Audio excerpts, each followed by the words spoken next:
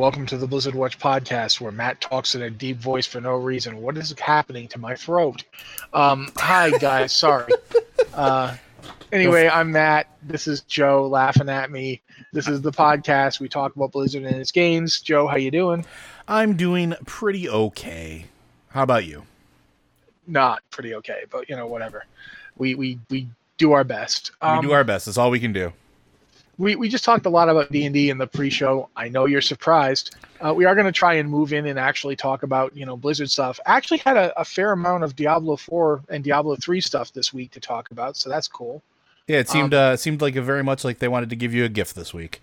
Yeah, it was nice of them. First up is the Diablo 4 quarterly update came out, like literally today. They posted it today. Some of it is... To be fair, the game is not coming out anytime soon, so the fact that some of it's kind of vague is to be expected. But some of it was pretty in-depth. One of the things they posted was a really interesting picture of what they're currently looking at doing for the skill system. They call it the skill tree. And the art of it is actually a tree. It's a straight up, there's a big picture of a tree. It's very Path of Exile looking. Yeah, I am not tremendously surprised. You got to give it credit where credit's due. Yep, not surprised. But what's interesting about it, there's two things that I found interesting about it. The first thing is that they've said up front, you can't get all of this. Mm-hmm. The most you can do is like 30 to 40% of this tree. You are going to have to make choices, and those choices are going to define your build. So it's not... I was going to say, it feels very almost like old school Diablo 2. To a degree, it's way more complex than old school Diablo. Much more complex, but the whole you have to make a choice, otherwise you know. I'm kind of hoping they prune this down a little bit, to be completely honest, that it's not quite this massive when it goes live, just because this is a lot. But at the same time, they're iterating on it, they're working on it. There's the root systems stuff at the base of it that's really fascinating to me to see how that's going to work out. But you basically you start off with the skills at the top of the tree that you buy while you're leveling. And you use the points you gather while you level to buy those. Those then unlock other options. As you buy one, you'll unlock an option further down the tree, which is like a passive thing. And that's the lower passive section is the root system. That's where all the passive stuff is. So there's a lot to it. It's really interesting. Like I said, I kind of think it could be pruned down a little bit. Like they've got some stuff in here. And that happened in Diablo 2. And I'm going to be upfront here. The root of the problem with talents in World of Warcraft for the first 3 or 4 expansions was its slavish devotion to the Diablo 2-esque system that they imported at the end. World of Warcraft did not have talents till the end of its development cycle. And if you want to know who to blame on that, for creating talents, who's the person who's responsible for them, so you can thank that person or hate them, it's J. Allen Brack. Yep. He's the guy, that was his job.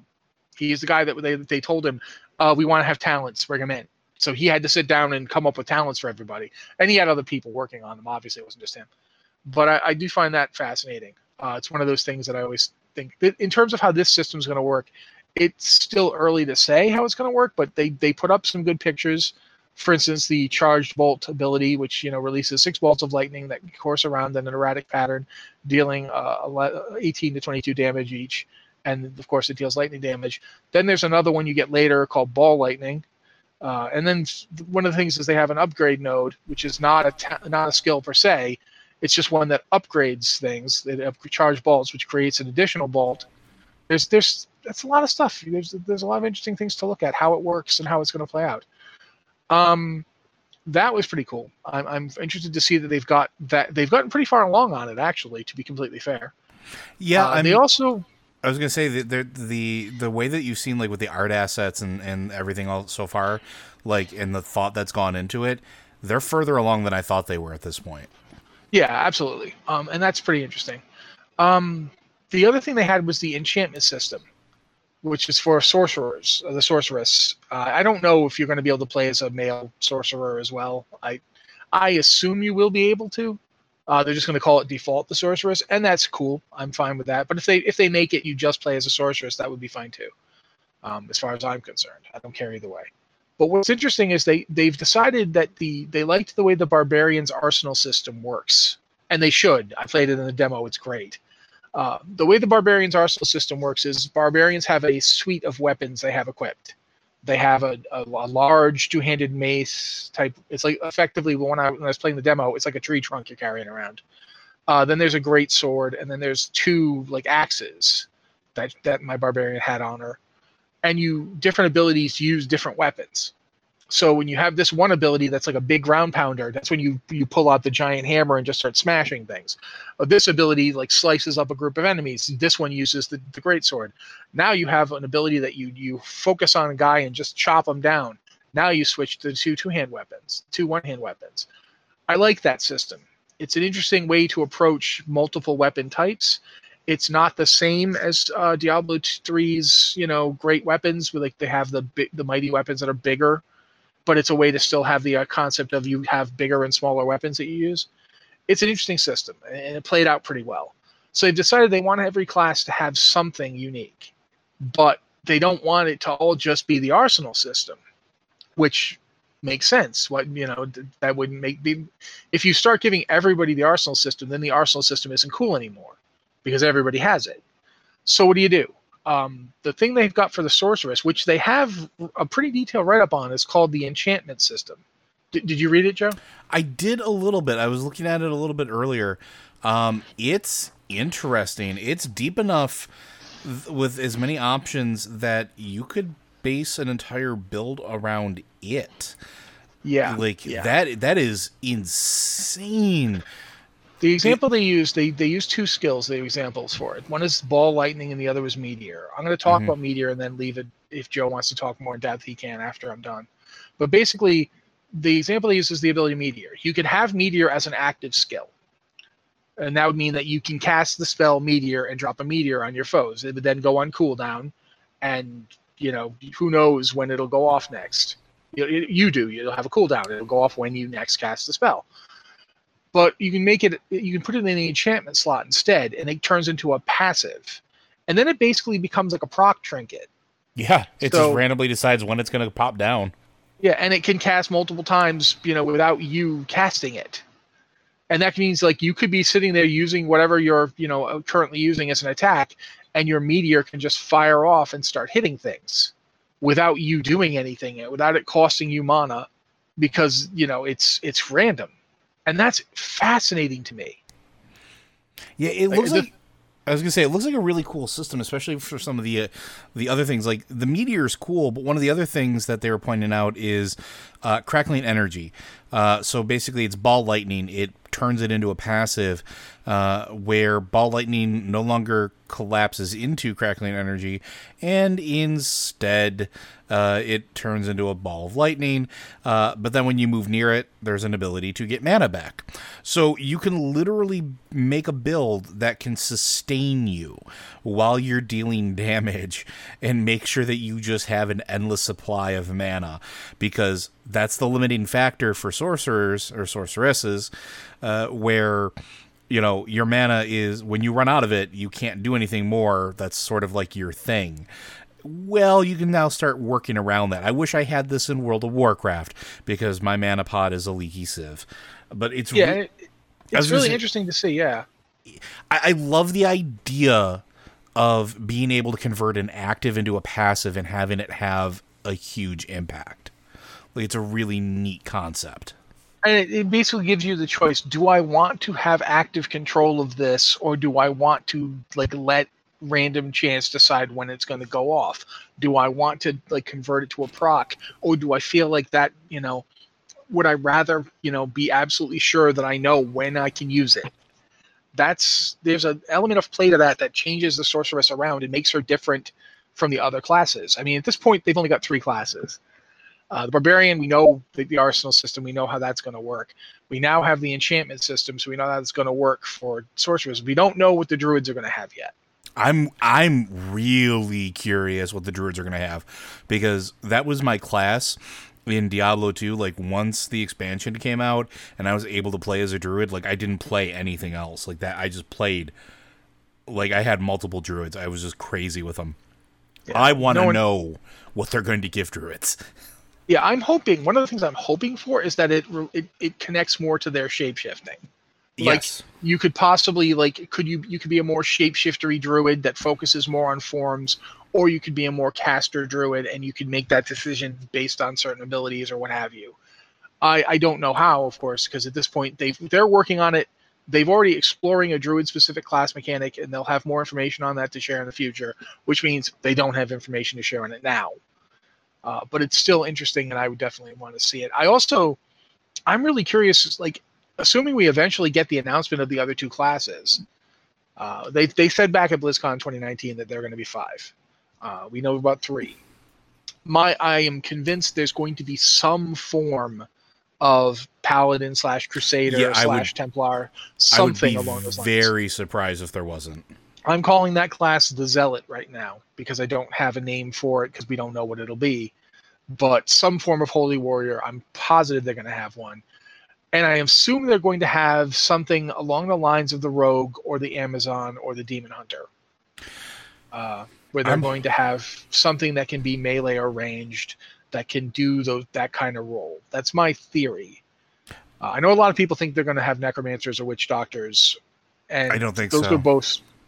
I could see the necromancer just because it's so popular, sure. But I don't think the necromancer. I don't really feel like it's going to come in like with the start of the game. I don't think so. Yeah, I don't think so either. I think it's going to be. My working theory, and it could be completely wrong because I'm not nearly into Diablo as some folks, looking at Rossi, but if you were going to have an expansion later or plan on expanding the game later, that seems like a prime class to me that you would look at doing as it's part of a later story thing or later injection into what's going on, because if we're going the route, or the story's going the route we think of, necromancers are probably going to be playing a part in it, not on the side of that we think they are, at least not yet. With what little we know about the story of Diablo 4, it does feel like the necromancers will be a lore element in it. So yeah, we know that they've said up front that Diablo is not appearing at the end of this game when you first get it, because this is going to be a game that updates throughout. It's not. The goal here is to have a continuously updating game, more akin to the way World of Warcraft was when it first launched, where you kept having new patches come out and new stuff would come out with it.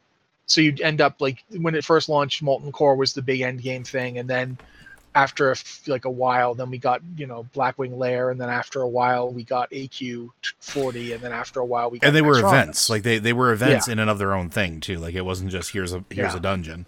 Here's a big patch. It's got a bunch of stuff. That's kind of where they're going with Diablo 4, although it's akin to a live service game. Well, I'm kind of hoping they dial back the live servicey elements of it, because a lot of people don't like live service, and myself included at times. If they, and I'm not trying to say, Blizzard, don't do your own thing or anything out there, but if they follow something similar to how Path of Exile has been going, Path of Exile's been doing that type of thing for a long time now, and it's still popular with those players because there is constant things, new seasons, new events, new story, new things occurring in it over long periods of time. If they were to do something like that, that would be fantastic. We're getting a question from chat, which, funnily enough, from Shad. Shad Anapali wants to know what live services are. Okay. I'm going to use an example from a game I like because it's easy for me. A lot of games have the live service model, which is continuously providing stuff and costing you money to do it in some cases. Assassin's Creed Odyssey had a live service model where they would continuously putting out new events. Like this week, pirates. This week, go out and kill a whole bunch of people in the woods. This week, that's other thing. And then in addition to that, there were new quests that came in to the game and so forth. This week we have, there's a mercenary you can go kill. That kind of thing. But in of itself, there's nothing wrong with the live service model. But the live service model is here's a game that relied heavily on the live service model. Anthem was a very live servicey game. Destiny 2 is a very live servicey game, although it's also a multiplayer game. Yeah, you might also hear it referred to as games as a service. The two are synonymous. There are games that do that you've heard of that you may not have realized fall into that category either. Like Call of Duty currently.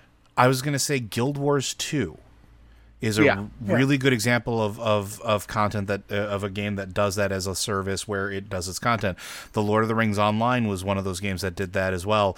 DC Universe Online, and these are all MMOs, but they all did the free to play and then pay for content, pay for this expansion, pay for this next quest line, pay for this character class, things like that.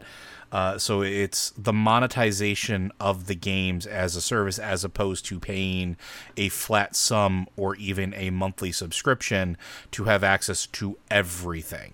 And some games do it by selling you things that aren't actually gameplay. Like, for instance, I would say that Assassin's Creed Odyssey, when they did it, didn't do it with their quests or story type stuff. You could just, that stuff was just free, but they sold you everything. Like, every mount, every like cool mounts and cool armor and cool swords and weapons and cool ships. You didn't need those things to play the game, but there's a ton of them, and to get them all in the game without paying for them is going to take you a lot of work. Some games sell XP and gold boosts, which again Assassin's Creed Odyssey did, and that's live servicey right there. To answer more specifically a couple other questions we got in chat from Autoluke and DeBoots, it's not a it's like microtransactions, but at a different scale. So like a microtransaction could be something in a game where you've paid a flat fee of like $60 and have full content to everything, but then the stuff you buy tends to be cosmetic, skins, or whatever, as opposed to content. When you start talking about live services, instead of being a microtransaction for meaningless things that don't affect gameplay, you're buying gameplay.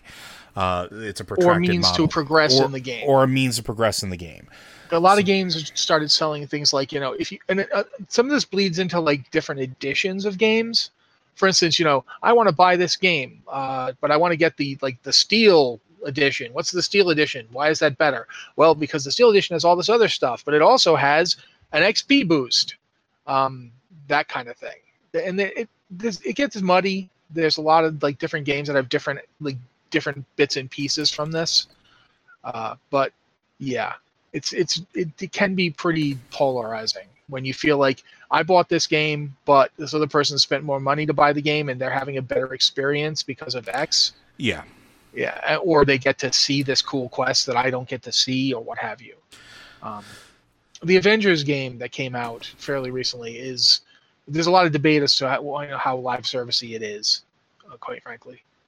Yeah, but I think we can move on from that topic, though. Yeah, I think it's been explained. Point being, yeah, Diablo 4 is going to be somewhat of a continuing, always on, somewhat multiplayer, but not exactly an MMO.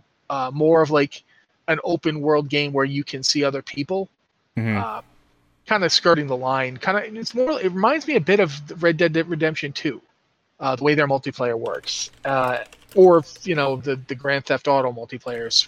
It kind of has elements of that, but it's its own thing. And of course, we're talking about something we haven't seen yet.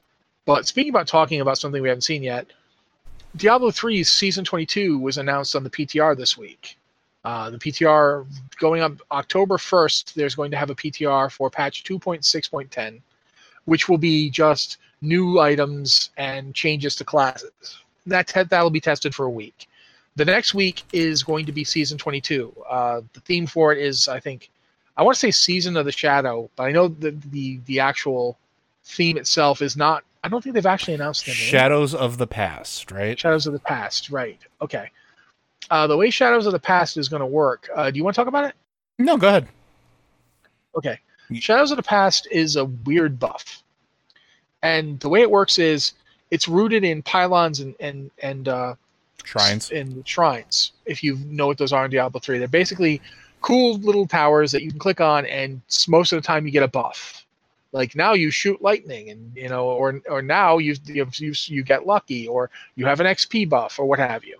When you click on them now, with this buff active, you will get a shadow clone that will appear, and the shadow clone will basically have one of 3 basic builds for every class. So like if you're a barbarian and you click it, there's 3 possible builds that the barbarian that you summon can have. and they're rooted in, okay, this one's kind of a whirlwind build, this one's, to use a barbarian as an example, this one's a seismic slam build, this one's something else. I think it's an ancients build, and Hammer of the Ancients. Sorry. When you get the guy, he's around for a minute. He runs around with you and he kills stuff while you're killing stuff, which is pretty cool. But it's like very reliant on finding a shrine or a pylon. So it's kind of it's going to be, there are shrines and pylons everywhere. You will find them, but it's sort of an interesting thing to build an entire season around, which is why they didn't. Yeah. You're going to sell, so go ahead. I was going to say, DeBoots makes a good point. Your description of it sounds very close to Diablo 2 Assassin Mirror Image. It's not terribly different. No. In point of fact, it is kind of like that. But the difference being that, like, every class would get it, obviously. And right. It's basically a random build for every class. Like, this Crusader build is based around, Wrath. But, The interesting thing, though, is because it's based on pylons, and because, that would mean, for instance, for certain rifts, knowing where the pylons are on that map would be very useful. But it's still based on, okay, am I near a pylon right now? Can I find a pylon in time? Are there pylons or shrines anywhere around here? In order to make it not be entirely linked to that, they've put in a different thing. They're adding a 4th slot to Kanai's Cube this season. And the 4th slot can be anything from any of the other 3 slots. So it can be armor piece, jewelry piece, or a weapon piece. The only real limit is it can't stack. So if you already have, the example I used is, if you already have the Thunder Fury, does AoE electrical damage to everybody weapon power selected, you can't add that again and get more AoE damage around. It just won't let you. But you could get Schaefer's Hammer and now get 2 different lightning buffs that have synergy to each other just in the cube. You wouldn't need to have either weapon equipped. Or you could have 2 jewelry powers. If you decide, I like my brooch that makes me immune to arcane damage, but I also want to be immune to poison damage, you could do that. Or you could go with 2 armor powers. And that could have been a previous season all by itself. Like, they've done Kanai's Cube seasons before. That the idea of a 4th Kanai's Cube slot just being open, that's interesting. So they're having both of those in one season. That's new that they've opened a season like that. The previous 2 seasons, we've gotten an extra season benefit in the middle of the season. We didn't start with it. So it feels like until Diablo 4 comes out, Diablo 3 has finally decided, we're going to make seasons have 2 things every season. Try to make them fun and engaging, get people to play them, and fill that gap while people wait for Diablo 4. I'm fine with that. I'm more interested in the Kanai's Cube thing than I am in the Shrine thing. Not that the Shrine thing is bad. I'm interested in the Shadows of the Past buff. I'm interested in seeing how it works, but you can't plan for that. No. It's a random choice what that clone has. It's not one you make. It doesn't have anything to do with your build. It just, here are the 3 potential builds that it can have, and it can spawn one randomly. You can't do anything to influence that. There's no gameplay other than I click on a pylon. Whereas the Kanai's Cube choice, that's a choice. That's a decision you make. If you want to put in the frenzy weapon that stacks frenzy up to 10 instead of 5, and you want to use another weapon power alongside it, you can. And it comes down to what choices you make. I find that's more interesting to me. So I'm interested to see how this works. We won't get to test it until next week. This week we'll just be testing changes to legendary items and buffs to stuff like wizards and so forth, which to me is never all that interesting. Because they're wizards and I only play barbarians and occasionally a crusader. But if I were a wizard, I'd be really interested because they are trying to fix some problems wizards have been having. You guys should absolutely, if you are a wizard player in Diablo 3, you should be going to the PTR this week, October 1st, and you should check it out because they are trying to fix some stuff. Yeah. I got nothing. Do you have anything to say? Yeah, I didn't think. I got nothing on the season. I tried getting back into Diablo 3 and I exploded a whole bunch of corpses and I got my fix for now. Okay, well then we'll move on to the last thing we got here. I'm sorry, all by the way, my nose is stuffing up right as we're doing this. I can feel it happening. So if I sound kind of weird, that's why. I apologize. But the next thing we're going to talk about is this. To me, I don't think I wrote a post about this. I think people thought I was bagging on WoW Classic, and I'm not. No, the thing that I found interesting here is that WoW Classic is getting a bug fix that didn't happen in the original World of Warcraft. This bug did not get fixed until the Burning Crusade came out. The bug is with the improved weapon totems talent, which Joe and I have both played Shaman, so we can tell you this was a pain. This bug wasn't good. Yep. No, it was bad. It was game breaking in a lot of cases. This was a bad time. They should have fixed it in original WoW before waiting all the way till TBC. They fixed it as fast as they could at the time. Unfortunately, it didn't get fixed until the next expansion had come out. So I'm not upset that they fixed it, but I find it fascinating that they fixed it.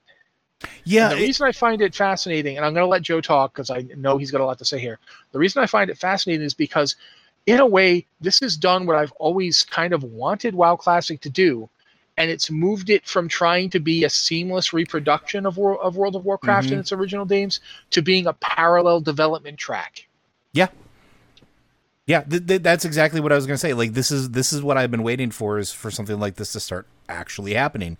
And I've said this from the very beginning. I don't hate WoW Classic, but I don't like the idea of it trying to be a one-to-one recreation of, vanilla, of being that, because it can never, I'm a firm believer of you can never go home again when it comes to some of these things. This is one of them. And you can't do it. Yeah, absolutely. And I'm fine with it. Like, if they were to sit there, I'd actually have more problem if they were to sit there and say, we could fix this bug, but it wasn't fixed until 2.1. So we're not going to bother fixing it now. Like, why? Still make it enjoyable for the players that are enjoying Classic. Fix that bug that we struggle with. I'm not mad. I'm not going to be one of those people that says, well, I struggled with it. I walked uphill, 50 miles both ways in the 6 inches of snow. I'm not going to be that person. I'm going to look at it and say, I'm happy that they don't have to go through that same pain that I did. Good for them. When this game first came out, I was of a different opinion, but I have since changed my opinion, and here's why. When they made the changes to Alterac Valley to make it enjoyable for people who were experiencing like a not fun game, not because of any mechanical changes to Alterac Valley, because Alterac Valley was playing exactly as it played back then, but the people playing Alterac Valley live in the year 2019 to 2020. Mm-hmm.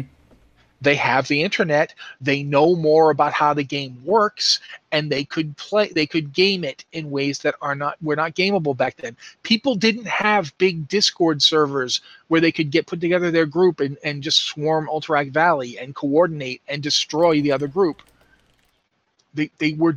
Times were different. We're playing this game now. We're playing WoW Classic now. We're not playing it in 2004 to 2006. We're not. For one thing, Alterac Valley wasn't even in WoW when it launched. They came in like 2005. So every time, every step of the way, WoW Classic has had to make decisions about what to bring, what to reproduce, what to give you. The fact that WoW Classic is built on patch 1.12 means you're never going to experience some of the stuff that people experience playing Classic WoW, and that's fine. And one of the other things, too, and DeBoots is mentioning in the chat that doesn't this open up a Pandora's box of people being able to sort of needle the developers and get them to make other changes? I don't think so, because this is a rare thing, right? So the reason that this bug in particular was such a pain point for people like, me and Matt, is it was perfectly fixable in 1.12.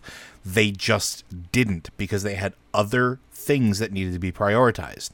Content. The fix that came in 2.1 wasn't anything to related. They didn't only fix it then because they changed the game in such a way that they could fix it. No, they just were able to get to it. They got around to it. Yeah. Yeah. And they admit it. That's what they said in the post about it. They're fixing it now because they know how to fix it. It's just that at the time it was on a list of things that needed to be fixed, and it wasn't the top priority. Yeah. And here's my thing about this. WoW Classic, it exists to allow people to go back and play content that they can't play anymore in game. If you could go and play original WoW content in current World of Warcraft, I would have no use for WoW Classic, and I would feel negatively about it. But as long as current World of Warcraft, the retail version, does not let you go back and see the game world as it existed, then WoW Classic provides a service. But pretending that WoW Classic is a reproduction of the way World of Warcraft was doesn't serve the player base of WoW Classic. Because they're playing the game as their game. Yeah. It's the game they're playing right now. Why should they have to play a broken game just because that's how it was? Yeah, and if they continue with this and look at things that they can fix that weren't like massive things, like or things in this vein, I don't think it's opening Pandora's box. I think it's just being a good game dev. You're making sure the game that people are playing, that people are enjoying, is running smoothly. And if you're fixing the things that can be fixed because you can fix them, and not sitting there saying, you know, I'm not going to because that's the way it was, this is the way it should be, right? Like that, and that's fine. Give players someplace they can have fun. There's a big difference between adding new things to a game and fixing a bug. I think that the closest we've gotten to actually new things being added to WoW Classic is the Alterac Valley changes.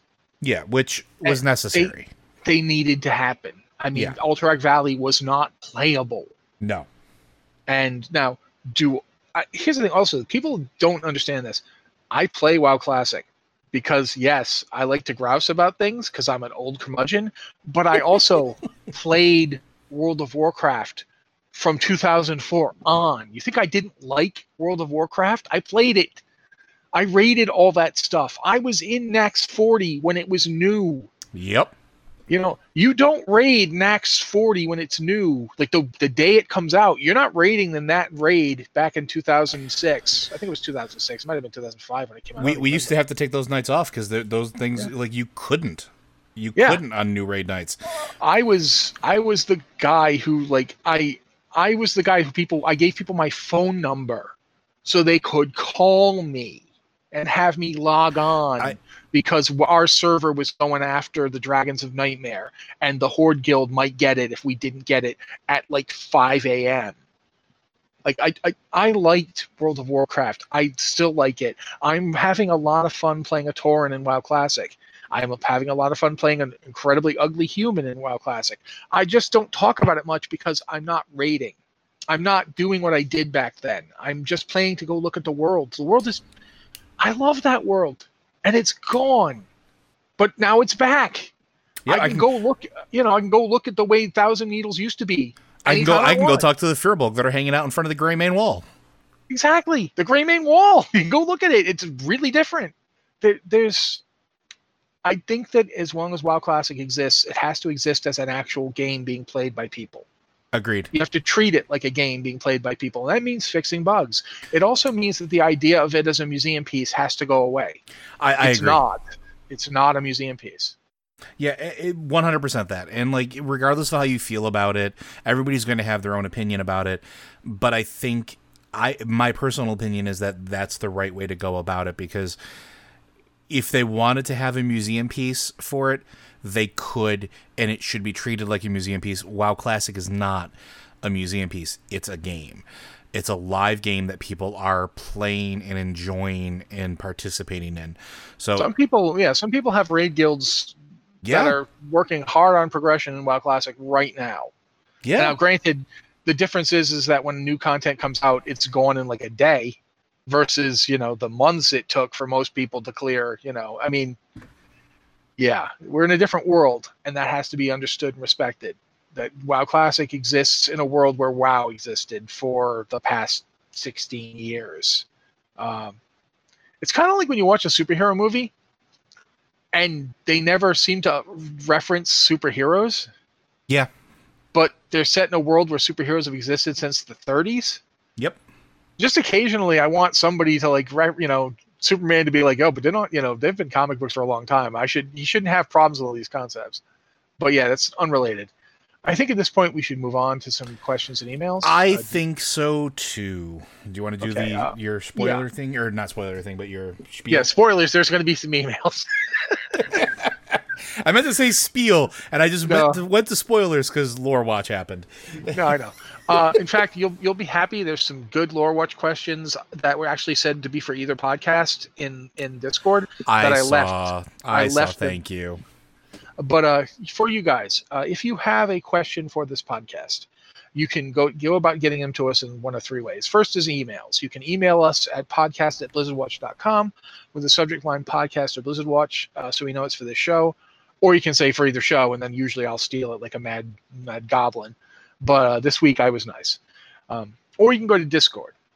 We have two Discord channels, and there's questions in here from both of those. We took from both this week.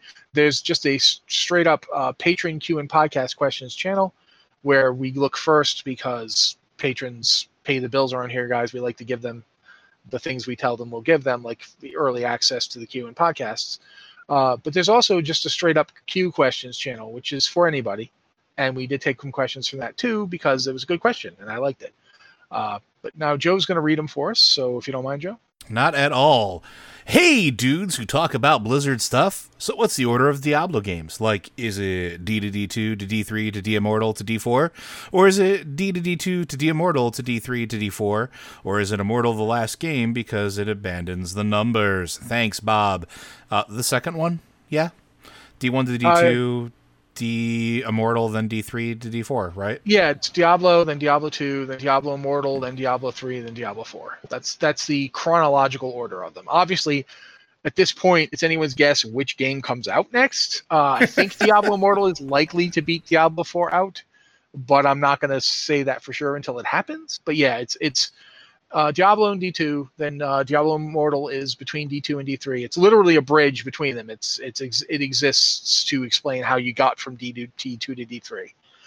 Then D3, then D4. Yeah. Yep. So that's pretty cut and dry. So hopefully that answers your question there, Bob. All right, our next one. Greetings, Rage, Mita Rossi, and Totem Placer Perez. I like that. I might put that on a t-shirt. Name, Boba Fett. With two T's. Kieran Tor Bounty Hunter from Lothar and Patreon supporter. I have submitted questions for both podcasts to prevent infighting. Hopefully they're of equal quality. I understand you will answer them or not in a manner you see fit. How dare you suggest crafting go away? If you don't miss Band-Aids, try a few hours in Classic. But I think I have a suggestion you will enjoy. Have crafting focus on creating transmog appearances. This removes crafting from the eye level race for questing raiding mythic dungeons, which it always seems to lag behind anyway. The appearances generated could be random, so rare chase transmogs would promote repeat crafting. Using expansion-specific materials would create appearances from that expansion, and these items could be sold on the auction house. And best of all, Rossi could completely ignore it with no penalty. What do you think? No penalty. No penalty. I can avoid a transmog system with no penalty. Do you know me at all? I think you would actually turn into Gollum at that point. I think there seriously would be some injuries. I think I'm ultimately. I remember Ann and I talking about this. I remember you and I talking about this. We have all suggested they do something with transmog for crafting for a long time, and I certainly don't hate this idea. By the way, I completed the triage quest like 30 times. I am an expert on bandages in Classic. Or original or what have you. But that being said, I don't hate this idea, but it's like everything else. You're sitting there basically saying, well, what if they did this cool thing to make crafting worth doing? And it's like, yeah, what if? Yeah. They haven't done so yet. At some point, crafting keeps being put on this system of, it's a parallel gearing track, but it never actually works as a parallel gearing track.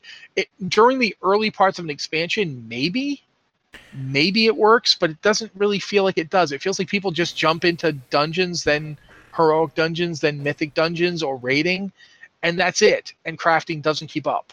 If crafting could keep up with raiding in some fashion, then that would work. Well, now there's a possibility for it, at least in some particular cases, in the legendaries Shadowlands. and stuff. Well, Yeah. legendaries, the fact that you can buy sockets for items now, so like that's going to be a thing. The fact that you need professions for those legendary items, it's going to be more relevant in Shadowlands than it's been in a long time. But I don't hate this idea. And like Matt said, it's something we've talked about before. I like the idea of working something like Transmog, some form of incentive into the crafting professions that isn't just purely gear based. And like Matt said, absolutely correct in that. Yeah, maybe at the beginning it operates as a stopgap, and it will for a little bit in Shadowlands as well, with like rings and necks in particular, and trinkets, because those are things that are rarer to drop in dungeons and quests right now that may get adjusted when things go live. But after you start getting into heroics and after you start doing other content and daily quests and things like that, the importance of those stopgap items dies. If they can find a way to balance it and make professions fun, but not like obsessive level, I need to do this and then get no reward halfway through an expansion for it, I'm for it. But they need to spend some serious time with it. And I think people have pointed out there's this feeling that they don't really like professions.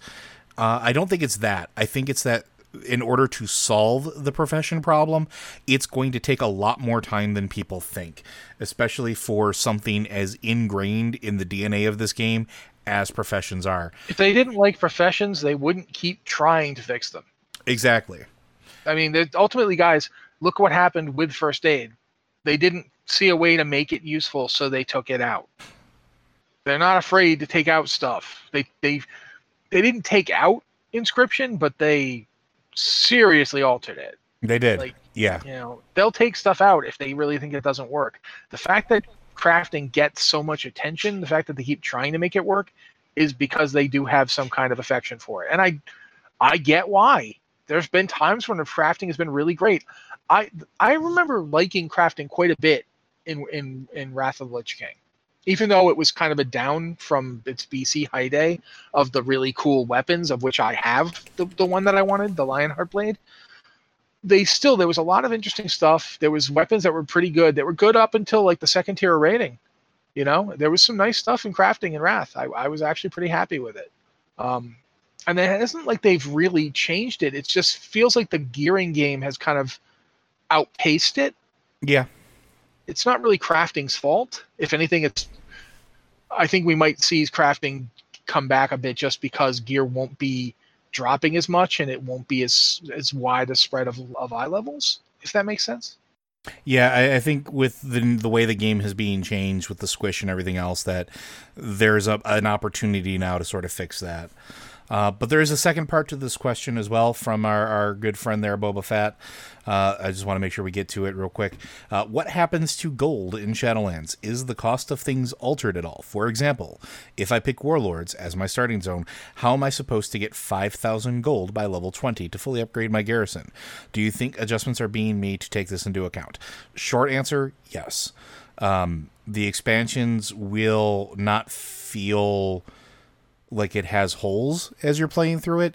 The experience is supposed to be as, I don't want to say as seamless, but as close to par as you can get from, your 10 to 50.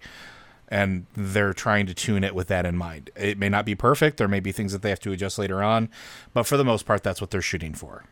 Yeah. I mean, it's basically everything is flattened down. So yeah, basically it's not going to cost you as much to do these things. Yeah. So our next question. Greetings, watchers. I was playing through the Warrior Class Hall campaign, and it made me wonder, how do the Hall of Valors fit into the Shadowlands? Is it its own plane, like Bastion, Revendreth, etc., or does it exist outside the cycle, as in souls who go there are not judged by the Arbiter? Thanks for all you do, Elroy, Goblin Warrior on Magtheridon. Okay. Do you want to do this, or you want me to do it? I mean, the short version is it's not really a plane of existence. It's a Titan facility that operates as a prison until we break them free, and then it becomes a giant Pokemon Center. I mean it's there's more to it. Yes. The Halls of Valor are part of Ulduar originally. Yeah. It is, however, a plane of existence. It's just an artificially created plane of existence. Yeah. Helya created it at Odin's behest originally, and then when she was freed from Odin's control by Loken, she trapped them inside it. She basically increased the barriers, much as she did when she created the elemental planes alongside Raden. But the other reason it's not part of the Shadowlands is because Odin is a jerk. And remember, yeah, he is. Odin made a deal with apparently Mwizala to trade away his eye for the ability to pull souls out of the Shadowlands. And he then learned how to create Valkyr, who are basically budget Kyrian. Mm-hmm. And he used his off-market Kyrian to go into the Shadowlands and grab souls and pull them out before they got a chance to go through the process. So it's kind of similar to like when you die in World of Warcraft and a spirit healer returns you to the land of living. That's kind of what they're doing. They're picking off souls before they get to go through the Arbiter process. Because remember, the Kyrian brings souls to the Arbiter. That's what the Kyrian do. So he created his own Kyrian to snipe away at the souls that would otherwise be judged and placed in a realm of the Shadowlands. And that's what the Halls of Valor are. Those various Stormforged Vrykul you see are the souls of Vrykul who died, and before they could get judged, Odin has decided, I'm judging them. They seem heroic to me. I'm sticking them in new bodies. That's the whole deal. If in terms of like stuff that's really bad, that's really bad. Like no one's ever really touched on the fact that Odin has effectively been subverting the natural order of things for millennia. Like if people are supposed to be returned to Azeroth, they're supposed to go to Ardenweald first. If people are supposed to be like, serving a higher power, they're supposed to go to Bastion first. He has just been deciding on his own that that's not good enough. And he made a deal with somebody who was working for the jailer to do it. Yep. So yeah, Odin's a jerk. Worst Pokemon trainer ever. TED yeah, he's Ash. He is 100% Ash. Yeah. Ash is just... That's a whole other podcast. Our next one comes from Zuul. Zuel, not the mad, weird person that wants to overthrow the Zendalari Empire. Or maybe he changed his name. I don't know. Here's a cue, though it's like 2 years late. What's with all the random chests covering Kultiras being named Small Treasure Chest, but the ones scattered around Zandalar being named Treasure Chest? If they contain the same things, why do they have different names? Is this the obvious horde bias from the devs showing again? Yes. No, yes, it is. It's not. 100%. 100%. We don't have small chests in the Horde. Yeah, it's not. That's the thing, guys. Yeah, it's just a thing. It's probably just an oversight. I don't really think it's a major deal. It's definitely not. I think that was the whole joke, but I love it, and I'm gonna run with it. Yeah, I do like the idea that they don't have small chests in the Horde, because there are a bunch of beefy dudes in the Horde, but you guys did just get the smallest of them all, so. And as Molly points out in chat, the Horde has epic chests, obviously, and yes, they do, Molly. Yes, they do. All right, our next one. Hey, Watchers, it's Lord Soth again, and I'll get straight to the point. Who gets to kill Sylvanas Windrunner? Obviously, we don't know if or when she will die, but let's pretend for a moment that somewhere in Shadowlands she finally gets taken out. Who gets to do it? On one hand, it's nice when we as players get to do big epic moments. But on the other hand, Sylvanas hasn't personally come after us in the way she has some of the other leaders and notable figures in WoW. Here are my thoughts, if not us, on who might or should get it. Tyrande, I feel this option is self-explanatory.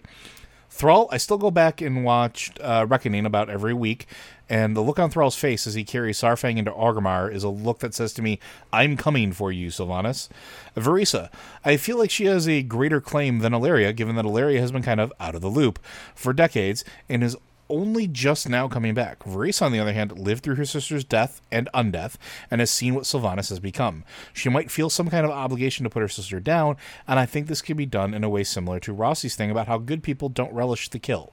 Varese strikes me as the person who, if she did kill Sylvanas, it would at this point be dispassionate and quick. Thanks for all you do. Up front, that wasn't me. That was Terry Pratchett. Yep. Let's not give me credit for things Terry Pratchett said. Terry Pratchett was a genius. I am merely a guy who does a blog and a podcast. So that was Terry Pratchett. I'm gonna let Joe go first because my reaction might be a little different than his. Yeah. So I mean, the only thing I don't agree with in your opening premise is she didn't personally come after us. One of the key features in Shadowlands is the fact that you can make an elf with burn marks. Remind me again where we got those from? Oh, right. A home being burned down in a war that we didn't want to have anything to do with while we were trying to heal the Earth Mother.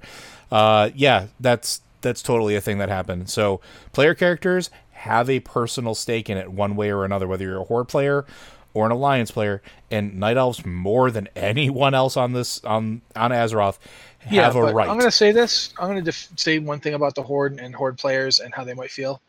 If you feel like someone put you in a position that make you complicit in a war crime, you might really want to hurt that person. Yep. That's the thing. I play Horde almost as much as I play Alliance. Everyone thinks I play Alliance exclusively, but I love Tauren. And I had a really hard time when I played through that quest line the first time. It's why I wish it was still in the game. I wish Horde players got to see it, because you're a Horde character, and everything I was doing up to a certain point felt like something the Horde players might do. And then I suddenly find myself watching her burn the tree down, and I'm like, whoa, hold up. I mean, I wasn't super thrilled about a lot of the stuff we were doing, but I could justify it. It made sense. And that's her. She did that to you, and she did that to everybody. She's the one who just snaps and screams to do it. Even Saurfang is taken aback. Even Saurfang is like sitting there going, "What?" And then it's done. Yeah. And I don't agree with that idea. I feel like players, Horde or Alliance, I feel like players have a stake in this. I think so. And of the NPCs, like, if we're going to take player characters out of it, yeah, Tauren probably has the most stake in anything that happened. But again, going back to what happened there, Thrall, yeah, I can get where you're saying on that one. But for the most part, if I'm going to pick a Horde side character, I think it's going to wind up being, and you're going to forgive me for probably saying this, Rokan. And the reason I'm going to say that is his friend died and was manipulated by this grand scheme that basically threatened to ruin the Horde for Sylvanas' own gain. Had that moment not happened, a lot of this would have either maybe not happened, or at least had the possibility of not happening. So his friend died. The person he looked up to died, and then all of this horribleness happened as like sort of like the domino effect thereafter. I'd say Rokan has a pretty good stake in that as well.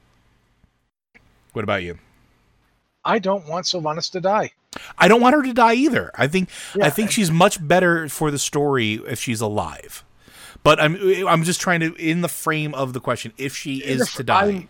In the frame of the question, the only person who's going to kill Sylvanas is Sylvanas. Yeah. Because nobody else... Tyrande is the only one I think is sufficient. Like there's an essay written by T.S. Eliot called Hamlet and His Problems. Yeah. Okay. And in it, yeah, I'm the guy who does this. I take, essays, about Shakespearean plays, and I compare them to World of Warcraft because they're both stories.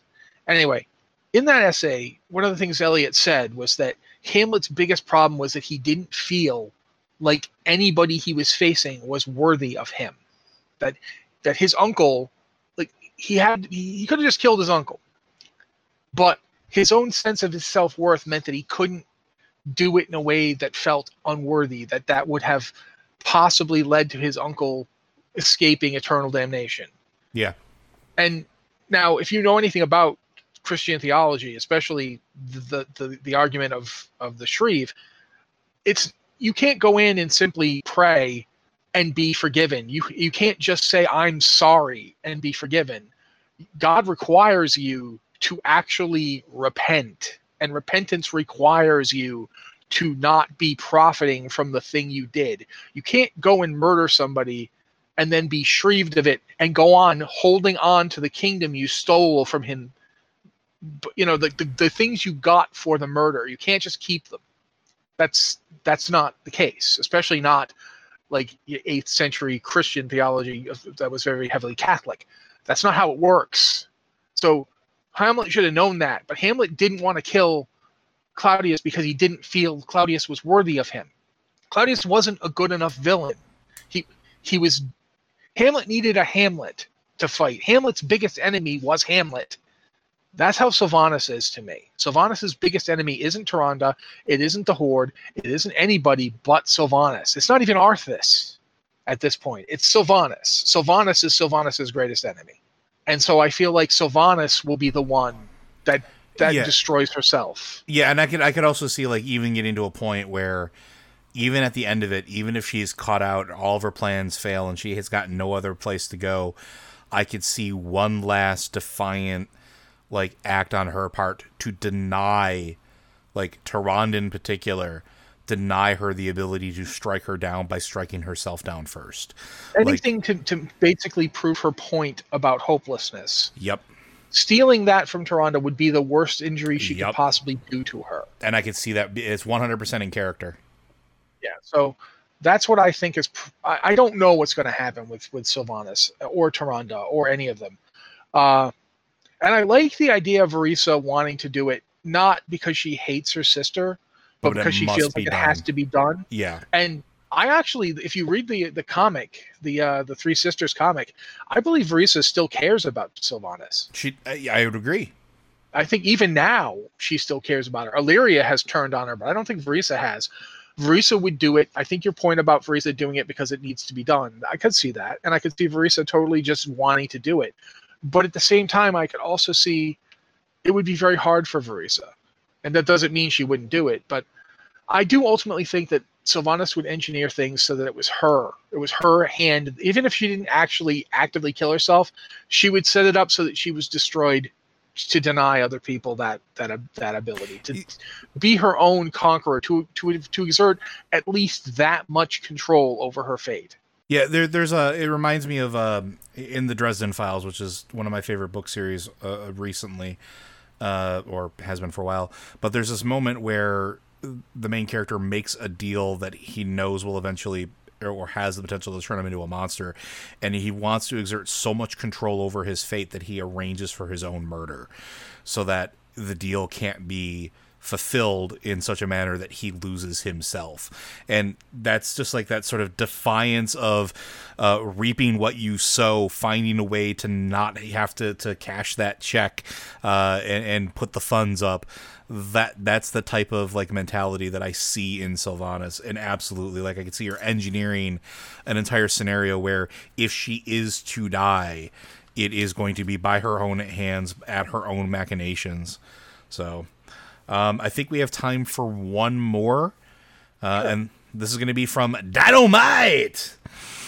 I think I have a solution to the concern weekly reward box. What if there was a row for number of world quests completed, or maybe callings, the new emissary, right? So my question for the Q, would that mitigate the concerns Weekly Chest aired in the last podcast? I mean, I don't know if it wouldn't entirely get rid of them, but it would be something. It would be nice. And keep in mind, too, I like a lot of the way that the vault is going to work. The Great Vault is cool in that it doesn't... If you sit down, it doesn't make you sit down and grind because that will get you so much more loot. There's still only going to be one piece of loot, but you can get more options if you do more stuff. You do more world bosses, you do more, not world bosses, you do more raid bosses, you do more mythic pluses, you do more PvP, you get an option. And so having it be like where if you did a certain amount of like world quests or callings or whatever, you got you get something from the Great Vault, and if you do enough of them, you get more options. That would be nice. I don't know that it would completely fix everyone's problems with it, but it would be a step. It would be something. Yeah, it would be something. And that's one of the things I think this is a really good point, and this is something that I think I don't know if I accurately conveyed last week, is that I want the Great Vault system to expand. I don't want it to be just these 3 things and that's the end of it. I want them to look at what players are doing in game and accommodate that. World quests or emissaries, those are definitely something they can do. Maybe there's something for pet battlers or collectors out there. There's ways that they could integrate other aspects of the game into this to give players further options, and then they could still do their caps. Like, you can complete 3 of these things a week to get the maximum benefit, and that's it. Because I also like the idea of having caps in place for things like this so people don't over farm or go absolutely crazy with it. And it gives you... One of the problems I have with WoW and reward systems in particular is that a lot of them are built off this concept of the more time you put into the game, the bigger your reward is. And some players have a hard time disassociating the need to continue to get that bigger reward with spending time in the game. There's no incentive to break that. There's no end point. There's no demarc point. I like the idea of having demarc points as long as they make sense. So if they could find a way to put more options that trigger the Great Vault rewards, but also still have a way that it stays capped or encourages players not to over farm, I think they can hit a point where people will mostly be happy with it. Nobody will ever be 100% happy with it. Raiders are going to complain about it, I'm sure, at some point. If people get better loot out of it than a raid or heroic or whatever the case is, somebody's going to be salty at some point about it. It's just that is how we are. Can't please everybody all the time, but I think if they expand it out, they can at least make it more palpable for a lot of other people. So, anything else to add to that one? No, I think you're fairly on point. I think that's my thing about originally was that I and we were talking about it last week, and I don't feel I need to belabor it too much. I liked the bonus roll mechanic, and you didn't. Yeah. Regardless, if the bonus roll mechanic is going to get taken out, and it is, that's a done deal. It would be nice if the Great Vault was more responsive to more player needs. That's really all I'm saying. If they're going to have a catch-up mechanic, if we're going to have a bad luck protection mechanic, it needs to be responsive to what players are actually doing in the game. This is one possibility. I think to a degree, there needs to be something for people who don't run mythics, but who run a lot of 5-man dungeons. It doesn't need to, and that's the other thing, is the Great Vault doesn't need to provide the same level of gear to everybody. If you're running a bunch of just heroic dungeons, it could provide an extra piece of heroic gear every week. Yeah. Maybe there's a small chance that it would provide you with a mythic piece, much like occasionally an epic can drop in a 5-man heroic. Just randomly it can drop. Just a little bit of that would be nice. Just something that lets people feel like it isn't wrong that I play the game the way I want to play it. But ultimately, bonus rolls are gone in Shadowlands. There's no point. I can say I don't think this is a good move. That doesn't change the fact that they're gone. And at a certain point, you need to move on and look at the way things are going to actually be. Mm-hmm. The Great Vault is a good framework, and expanding it is a good idea. Yeah, and hopefully they will. We'll find out in the future. But Blizzard Watch is made possible due to the generous contributions at patreon.com/BlizzardWatch. Your continued support means this podcast site and community is able to thrive and grow. Blizzard Watch supporters enjoy exclusive benefits like early access to the podcast, a better chance at having your question answered on our podcast or the queue, and an ads-free site experience. Thank you very much, Joe. This has been the Blizzard Watch podcast, guys. Again, if you have an email for the show or a question for the show, you can either email us at podcast@blizzardwatch.com with the subject line Podcast of Blizzard Watch, or you can go to our Discord server and hit up the Patron Q and Podcast Questions channel or the Q Questions channel, both of which we look at for questions. Thank you guys so much for being here. On behalf of Joe and myself, we'll be here next week.